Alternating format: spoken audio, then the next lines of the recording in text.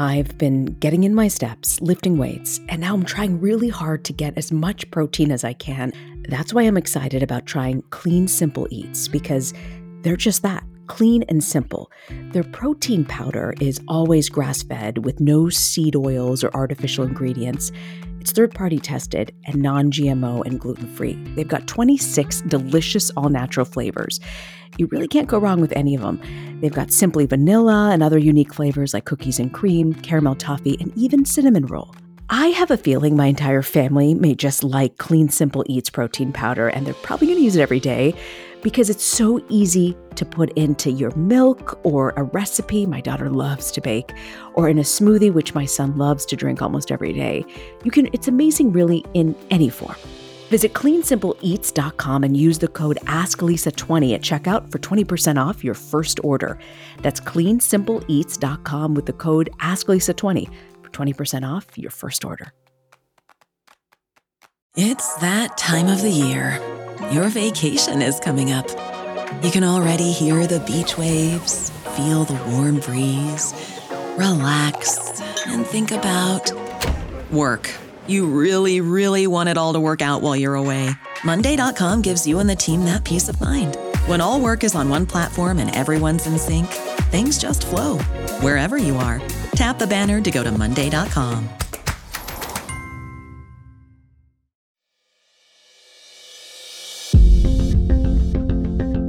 This is Ask Lisa, a podcast to help people understand the psychology of parenting. Psychologist Dr. Lisa Damour, author of 2 New York Times best-selling parenting books, takes your questions. And I'm co-host Rena Ninan, a journalist and mom of 2. Some of what we talk about comes from raising children ourselves. Most of the time, I'll be getting answers to your parenting questions.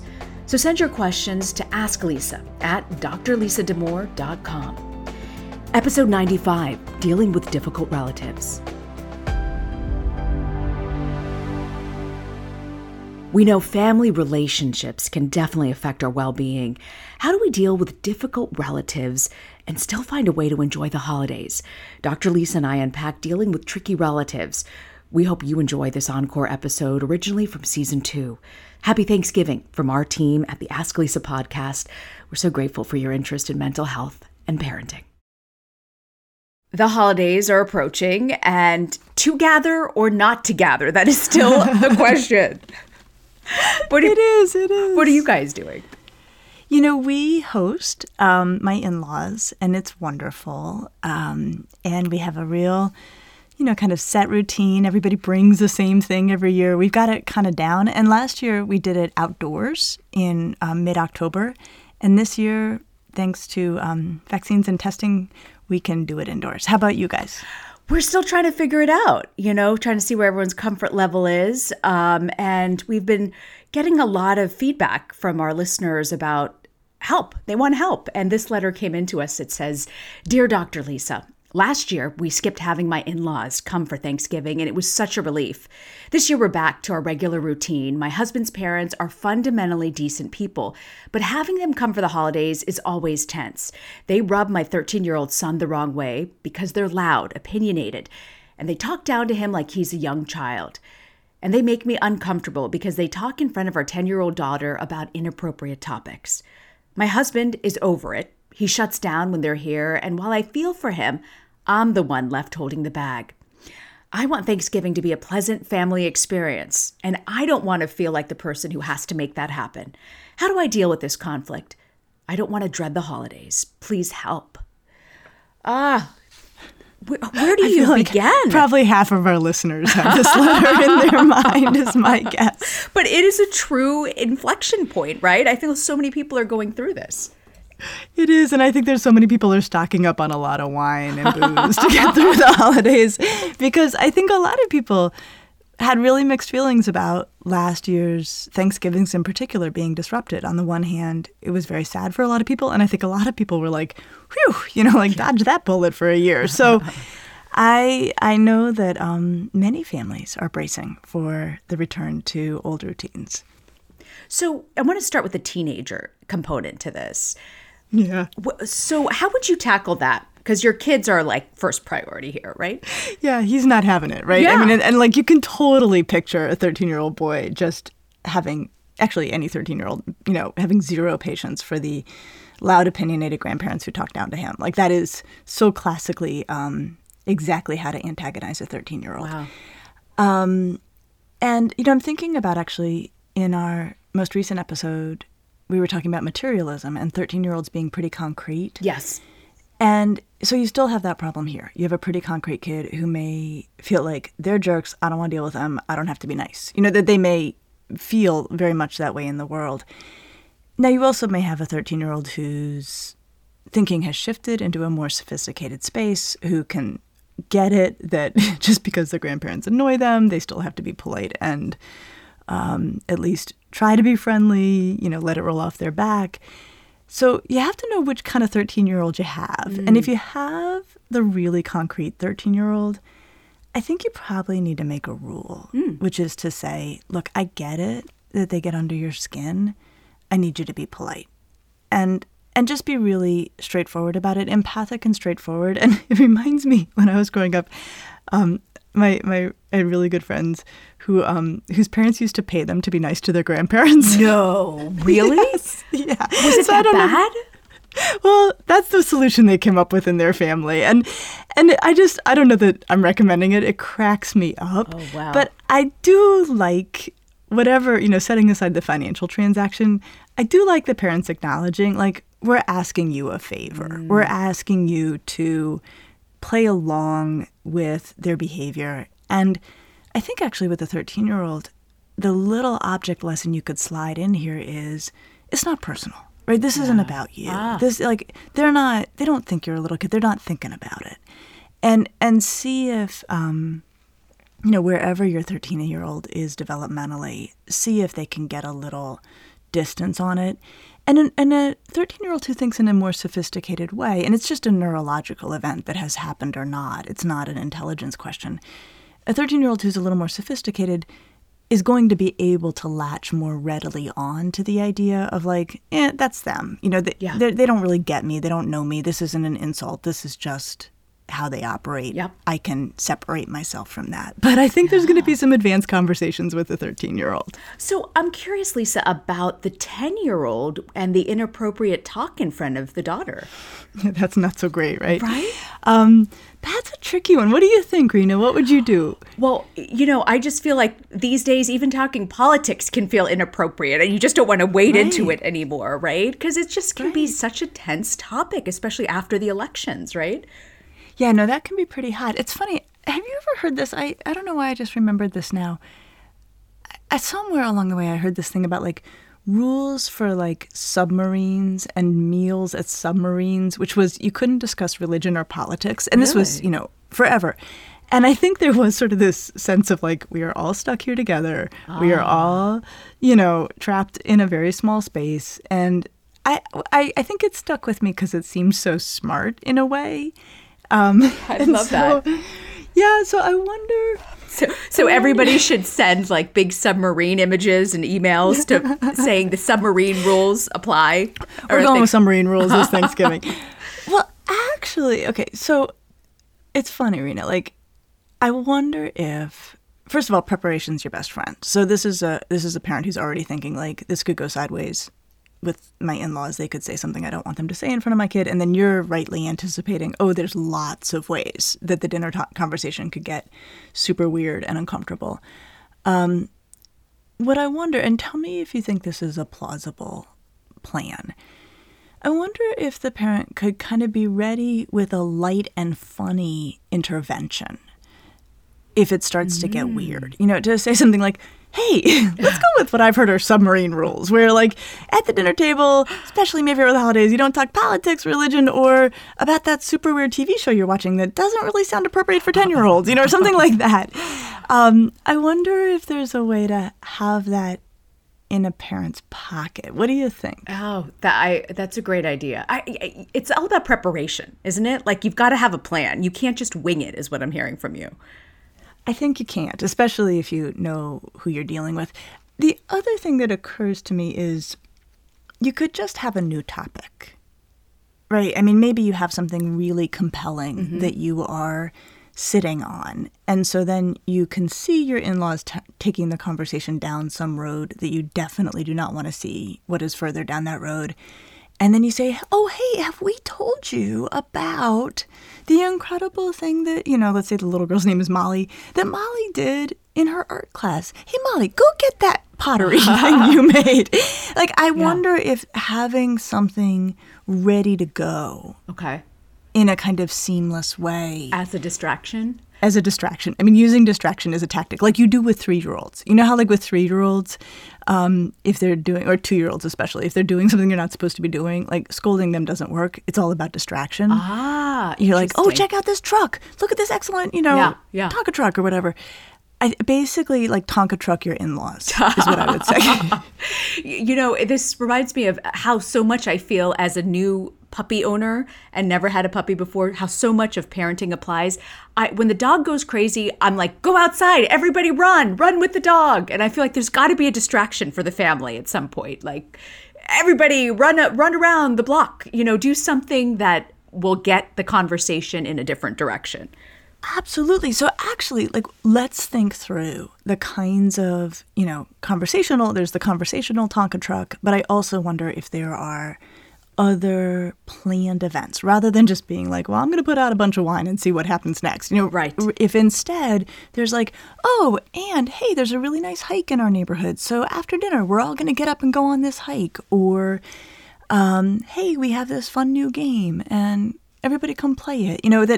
That if there's worries about tension or behavior from one's guests, yes, if there's not some real benefit of having a whole toolbox of distracting activities that one could introduce as needed, right? I would be cautious about being like, hello, welcome to our home. The schedule is this. Boom, boom, boom, boom, boom. That may not work for a lot of people.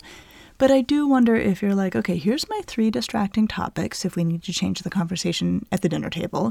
Here is this cool game we bought. This is this cool hike we're doing. And this movie that will get everybody to stop talking. Or something like that. So you have a plan. You've got something to do. So this is the harder part I found was the piece about the husband, because I find it just parenting in general, as most people know, if you both aren't on the same page, it makes what you're trying to implement or do harder. Yeah. And, she says he's over it. And what I take that to mean is, like, he's annoyed with his parents too, but he's not going to ask them to be different than they are. That he's not going to correct them about how they talk to his son, that he's not going to, tell them to knock it off if they talk about things that are inappropriate.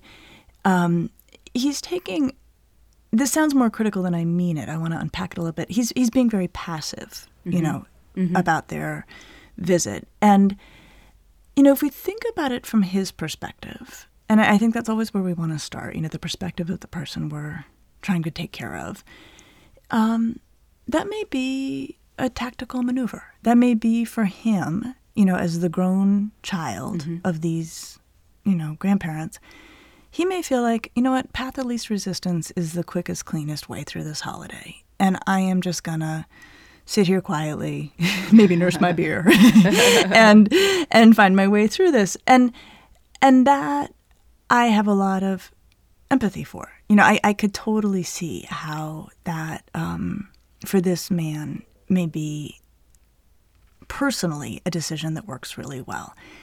But it doesn't work well for his spouse. And so we have to think that piece through. Okay. We're going to take a quick break, and we'll be right back on the Ask Lisa podcast. Earth Breeze Eco Sheets look just like a dryer sheet, but instead of being a dryer sheet, they're in fact an ultra-concentrated liquidless laundry detergent. It's really the best of all worlds. Earth Breeze is tough on stains and odors while being kind to the planet and to your skin. Personally, I get a huge kick out of using Earth Breeze. I love the fact that it takes up less space, is better for the environment, and yet it leaves my clothes smelling so good and it gets them so clean. Here's the bottom line. Making a positive impact in the world doesn't have to come at a cost to you. My clothes are clean, they smell great, and I feel like I actually did something good, not just for my laundry, but also for the earth. Right now, my listeners can receive 40% off EarthBreeze just by going to earthbreeze.com/asklisa. That's earthbreeze.com/asklisa to cut out single-use plastic in your laundry room and claim 40% off your subscription. earthbreeze.com/asklisa. This message is sponsored by Greenlight. We spend a lot of time teaching our kids please and thank you, but one thing I've realized I haven't spent a lot of time teaching my children is how to be financially responsible. We started using the Greenlight app, and it's made a difference in helping them have that conversation about money and to really understand how it can affect their lives. Greenlight's a debit card and a money app that's made for families. I can send money to my kids, keep an eye on their spending and their savings. I didn't think I would need this app, but my kids are absolutely loving it, and they're getting the concept of what it means to save. I love the lessons they're learning. I love the games they're playing. I love that they are being educated at a younger age, that you need to learn how to save. Sign up for the Greenlight app today and get your first month free when you go to greenlight.com/asklisa. That's greenlight.com/asklisa to try Greenlight for free. greenlight.com/asklisa. I'm all for healthy habits, but I don't trust quick fixes. This is why I love Daily Harvest. They take all of the work out of eating well, and all I have to do is enjoy.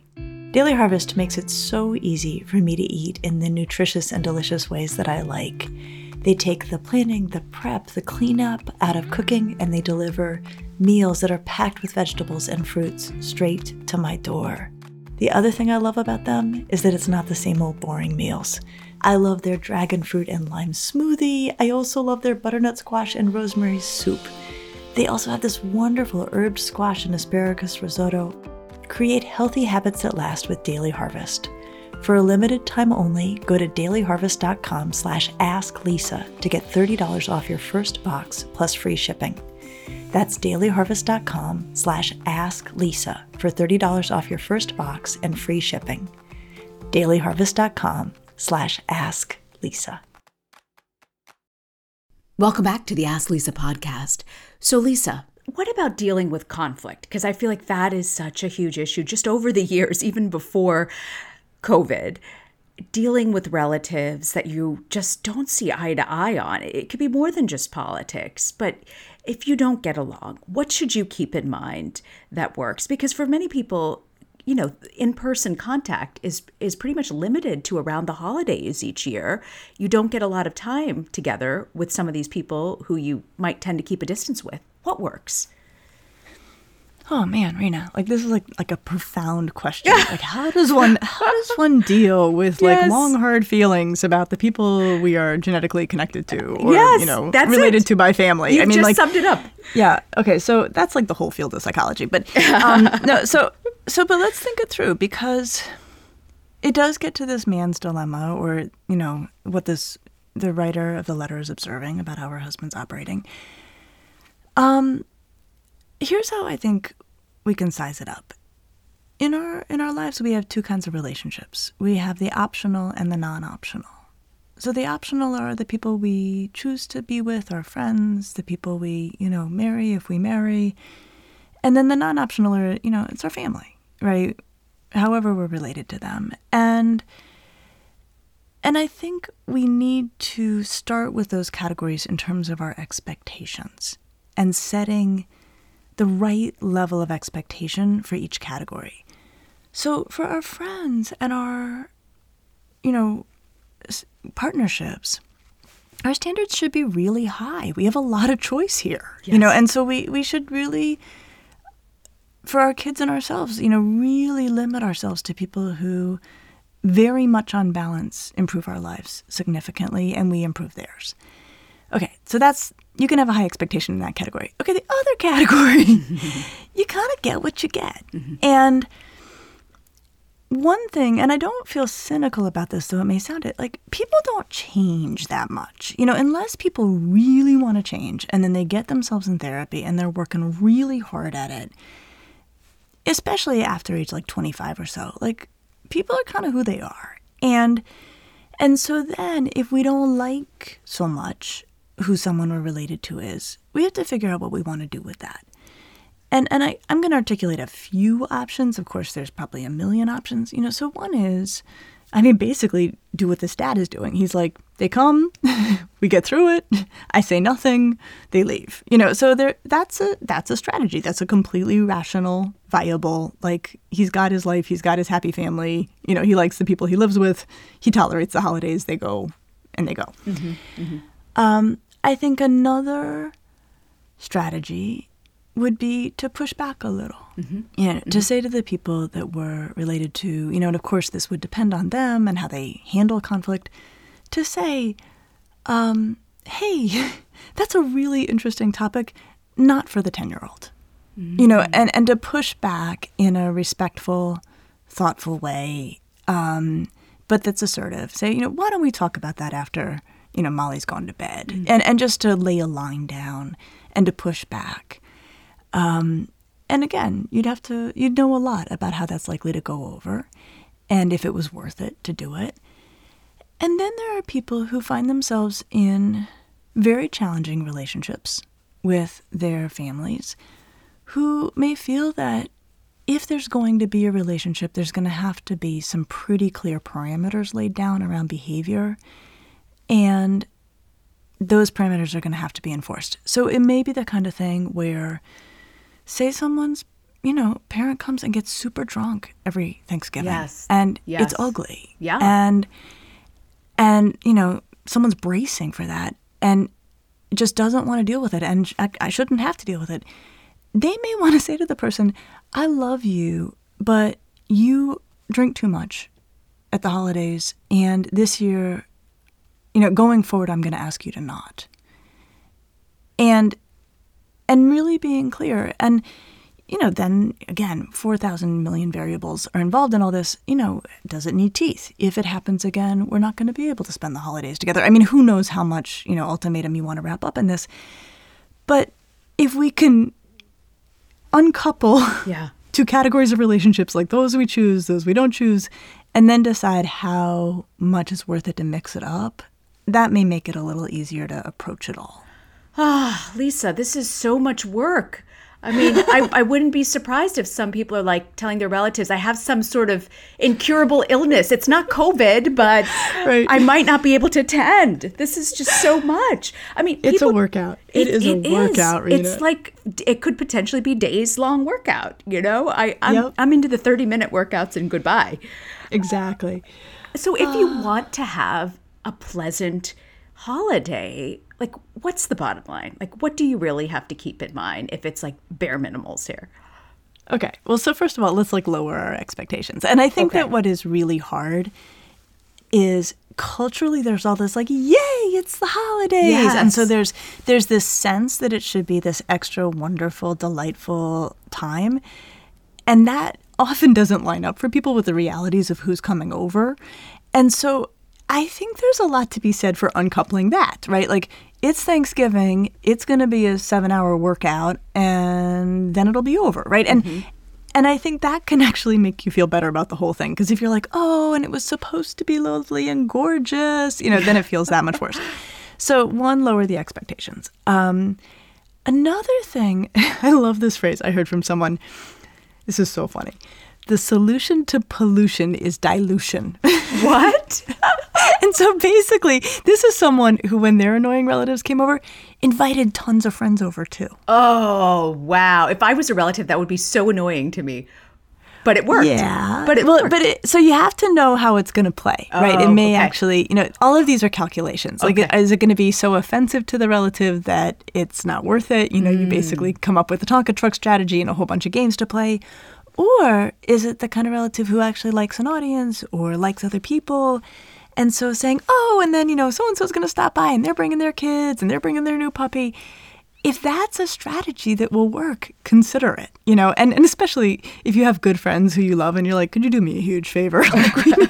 We're going to need a little dilution, probably right around 6 o'clock. That can be a nice thing. And maybe, of course, not in the middle of Thanksgiving dinner, but maybe earlier in the day, or if they're staying for a long time, something like that might help a little bit.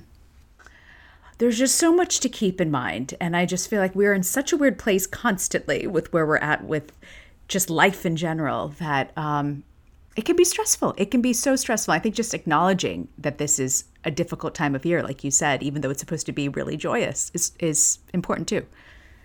It is. And I wonder for this letter writer, I mean, it's a big job, right? To host a Thanksgiving and to, try to keep everybody happy. I mean, that's what I really hear in this letter is this mom is like, I want to have a nice time, but actually I don't want my kids suffering through this. I hate to watch my husband suffer through this. And so I would say that if there's anything that I personally feel I've learned in the pandemic is you have to kind of craft your own joy. You have to plan it and make it happen. And so I wonder if part of what this letter writer could do or other people could do if they're like, oh man, here this comes, this is going to stink, right? If they could plant for themselves some really delightful things, like maybe going on an exercise walk with a friend, which one should be allowed to do even when you have guests over, especially if they're there for a while. So maybe go ahead and schedule, something for the morning after Thanksgiving or, earlier that day that will be enjoyable and guaranteed. And, as we talked about actually when we were deep in the pandemic, so often having those things on the calendar is its own relief, You're right. even before you get to the thing. Yeah. And so, while this person is, helping make mashed potatoes, if her in-laws are driving her up a wall, she'll be like, whoa, wait till my friend hears about this one tomorrow, right? I mean, she'll have that release valve to look forward to plan on. But I would just say there's a degree of helplessness that this person is up against. Yeah. But we have to be careful not to feel entirely helpless, right? I mean, the nice thing is we're grown-ups. The nice thing was we have some capacity to dictate some aspects of how holidays go down. Yeah. That's great advice. Planning your own joy. That I'm going to take with me through the holiday season. And what do you have for us, Lisa, for Parenting to Go? Well, I'm thinking about this dad. And I think what's so hard about being a child at any age is that whatever happens with one's parents, it somehow still feels personal in terms of how they act or how they treat you. And just as we're coaching this letter writer to say to the 13-year-old son, look, it's not personal. This isn't about you. I wonder if there's a way that she could extend that to her partner as well and say, look, I know they're really hard, but, honey, you're wonderful. This isn't personal. That's their deal. And they gave me you. And, you tell me what you need to get through the holidays, and I'll tell you what I need to get through the holidays. But to remember, especially around the holidays, so much of this is not personal. That's good. So much isn't personal, but we digest it as though it is personal, Lisa. Yeah, it feels more personal than it is. Well, I'm looking forward also to next week. It's a topic you say is exploding among kids. Does my child have OCD? Yeah, we're seeing this a lot clinically. All right. Look forward to that conversation next week. Happy Thanksgiving, Mina. Oh, thank you, Lisa. Happy Thanksgiving. I'm actually looking forward to this. And if you have any recipes, let me know. Oh, you'll hear from me. I love it. Okay.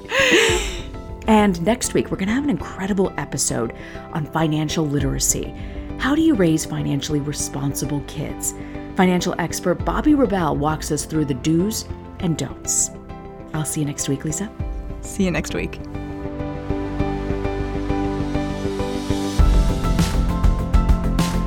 Thanks for joining us. Be sure to subscribe to the Ask Lisa podcast so you get the episodes just as soon as they drop.